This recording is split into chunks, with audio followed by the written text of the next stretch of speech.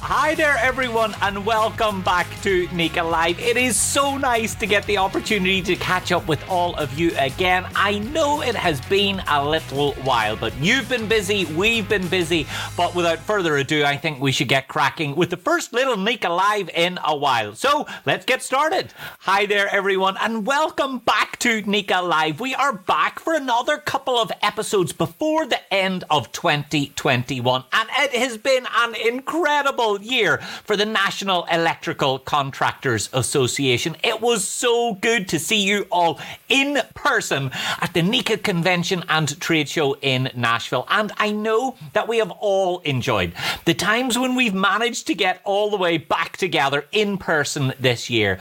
It's also been so good to be your host for NECA Live here all throughout the year. So a huge thank you to every single one of you who have tuned in. Now this week, it's time for another really important and timely update on NECA's efforts on diversity, equity and inclusion. Today we are joined by a very special member of NECA's DE&I task force to discuss his passion for this important topic, as well as what NECA has been up to nationally and within his own chapter. So I am really delighted to welcome Edwin Lopez, the Executive Secretary of New York Electrical Contractors Association, NECA's New York City chapter. Happy Monday, Edwin. Thank you so much for coming and joining us. Good afternoon. How are you, David? Fantastic. It is lovely to be able to join you. I think it is so great that in these weird days, Edwin, that I can be in Ireland, you can be in New York, and everybody can be watching us from wherever they are. So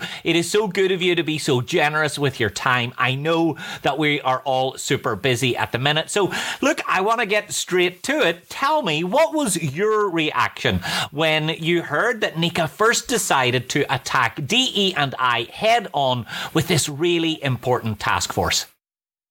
Well, when I had a conversation with David Long and he told me that he was going to institute a national program of diversity, equity, and inclusion and belonging, I was very excited. We had been discussing this for a long time. And the fact that we're doing this at a national level is critically important, because if the national leaders don't believe that it's necessary, there will be no change. So I'm very excited. And it is wonderful to see so much energy and so much passion. So tell me, how has DE&I been a real focus for you in New York City? And what progress have you seen? Before I do that, I think there's a couple of things that I'd like to say. I wanted to applaud David Long and National NECA for their action. David Long and Lonnie Stevenson, president of the IBEW, began this effort with a joint statement letter, which is very powerful. And if I could, I'd like to just read one paragraph of it. Absolutely. The International Brotherhood of Electrical Workers, IBEW, and NECA are committed to promoting and embracing a culture change across the electrical construction industry. The success and viability of ECI depends on holding its members accountable at all levels, job sites, and office affiliates. Equity and inclusion and a workplace that fosters respect, acceptance, and is free from discrimination is critical for ensuring the future of ECI. The IBEW and NECA maintain a zero-tolerance policy that is deeply woven into the industry-wide code and standards of excellence. Through awareness campaigns, training, and education, the IBEW and NECA stand together in championing diversity and inclusion policies, practices, and initiatives. So I think that statement is a mouthful, and it's just amazing that both national leaders came out with that joint letter. Yeah, it's so incredibly powerful, isn't it, to see that it is at the centre of their strategy moving forward, Edwin. It must be so encouraging for you, because I know this is a real passion area for you. My personal story is probably the subject of another conversation, but I would say that I've been at this a long, long time. And I just was talking about David Long.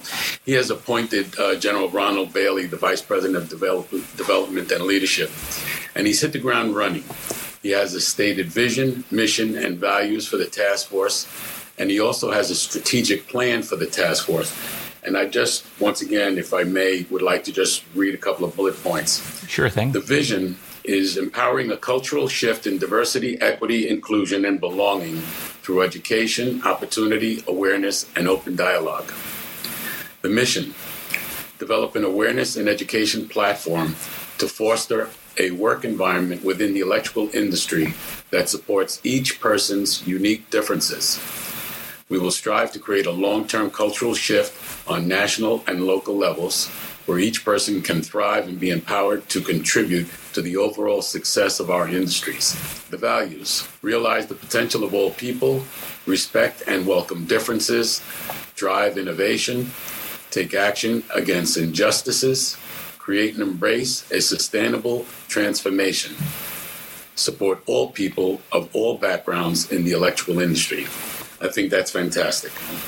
And it is so obvious that it is a truly a central priority. And I know that in your area and in your region, you have been working really hard to see progress and to make change. What sort of results have you been seeing? In New York City, we've had some tremendous success that's been going on for decades. Back in 1961, Local Union Number 3 opened up the apprenticeship, which was historically father and son union, and opened it up to the public.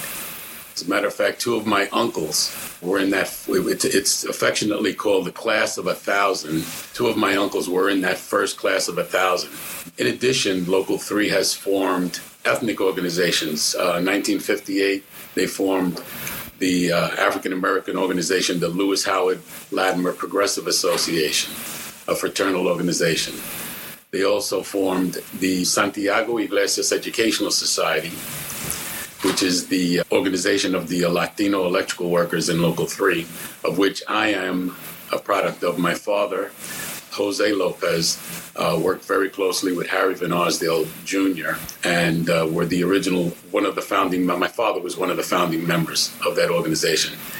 And then about 15 years later, they formed a women's organization called Amber Light. Now, these organizations help these specific groups of members develop leaders and encourage them to participate in the union, run for office. And as a matter of fact, many of the officers and elected and appointed officers in the local union are Black, Latino, and women.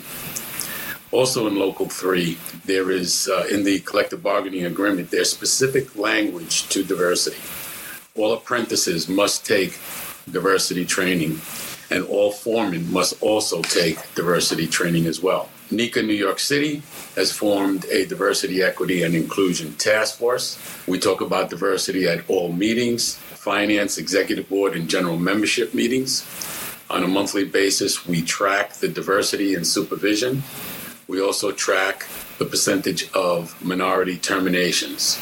We send out communications to our members and their statistics regularly. We don't tell them what to do, but we have a program of information and awareness that encourages our members to pay attention to the statistics.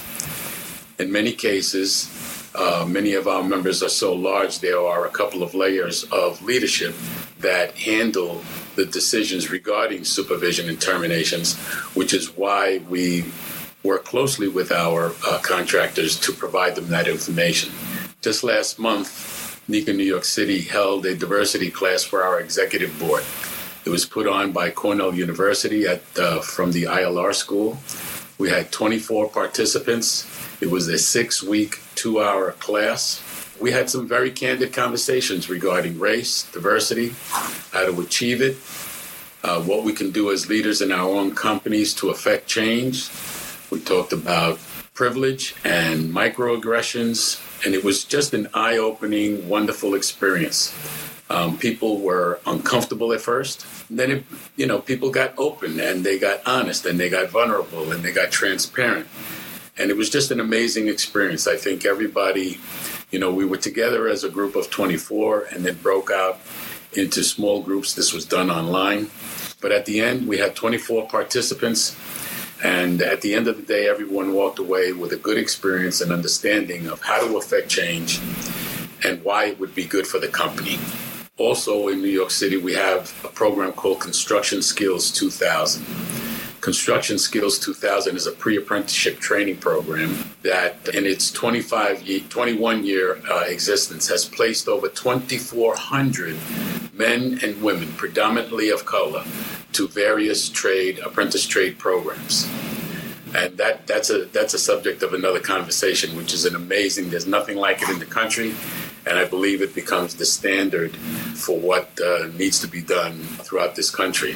And I'm also happy to say that I'm a proud board member since day one under the leadership of Building Trades President Gary LaBarbera. Well, Edwin, huge achievement, huge commitment, but also huge results as well. And I know that there will be lots of other areas and regions around the country that might like to enhance their diversity, equity and inclusion efforts. Do you have any advice or lessons that you could share? Well, as a matter of fact, part of the responsibility of the task force is to put together a list of best practices, and we do that. We have conversations at the different events that we attend, the national NECA events. But we suggest that everybody form a diversity, equity, and inclusion committee in your chapter. Study the demographics of the percentage of minorities in your unit, your local union, your chapter. Based on the numbers, have conversations of how your chapter can affect change. Reach out to other chapters that have had success and ask for help. And New York City is certainly available. I'm doing it as we speak, working with other chapters, trying to be helpful and share the best practices and experiences. And quite frankly, just how to get started. General Bailey has begun what he's calling the Diversity, Equity, and Inclusion and Belonging Initiative. He's asking all chapters to adopt a school, a trade school, or a high school, speak to the students. Encourage them to want to apply to our apprenticeship programs. When you do this, you have to involve the local union, the local JAC. You want to recruit a vendor or a contractor. Well, we've got a number of these programs in effect as we speak, and we've got vendors and contractors that are helping finance, because this costs money to do, pre-apprenticeship training. And this is actually happening as we speak in St. Louis with Local 1, IBEW, and NECA. As a matter of fact, they're the first local union in the country to appoint a director of diversity. His name is Sylvester Taylor. This is also happening in Milwaukee, and we're having conversations with parties as we speak in Austin, Texas. We're having preliminary conversations with other chapters and very encouraged about what's happening. The vendors and like I said, it costs money to do these pre-apprenticeship training programs, and Milwaukee Tool, 3M, and Sachs Electric have already committed to participate and we are working on other industry partners. And it's that partnership, isn't it, that really helps make a difference. So let's talk a little bit more about the value of diversity, equity and inclusion in our industry in particular. Not only does it help expand the workforce, but it also makes the industry a much richer place. Edwin, would you agree? Absolutely. Diversity adds a different perspective, ideas and leadership styles. If we continue to do things the way we've always done them, we get stale and we miss the opportunity for new and fresh thinking. So the ability to diversify your company has tremendous impacts other than the recruitment of skilled tradespeople, men and women. Yeah, there's a whole host of benefits, and not only does it, I'm always reminded of this phrase that you cannot be what you cannot see, and simply seeing other individuals that are like you, that have the same culture, background, and even in terms of all aspects of diversity, including neurodiversity, it really does help improve the workplace on every single dimension. So how do you hope to see NECA continue to address diversity, equity and inclusion in the future? What's on the road ahead and what are you most excited about? Well, it's only been, and it's been a year and a half, a little more than a year and a half since the task force started and General Bailey came on to NECA as the vice president. But in a very short period of time, many things have happened. So it's very exciting to witness the conversation, the willingness for people to have conversations, and as I said, In some of the conversations that we had when we did the diversity training in New York City, people became honest, they became vulnerable, and they became willing to do some examination and to affect change. There's talk of a national diversity conference, which will be the first ever in this May. David Long is committed to affect change and create an industry that is promoting and embracing cultural change throughout this industry. So it's just amazing what's taken place.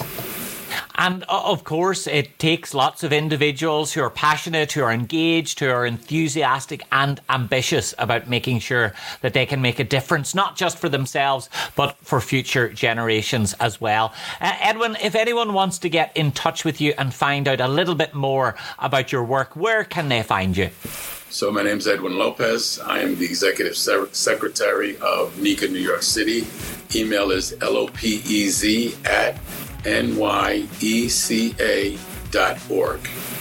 Wonderful. Edwin, thank you so much for taking the time to join us. It has been wonderful to have you here. Hopefully, next time I'll get to see you in person. Cool. Thank you very much, David.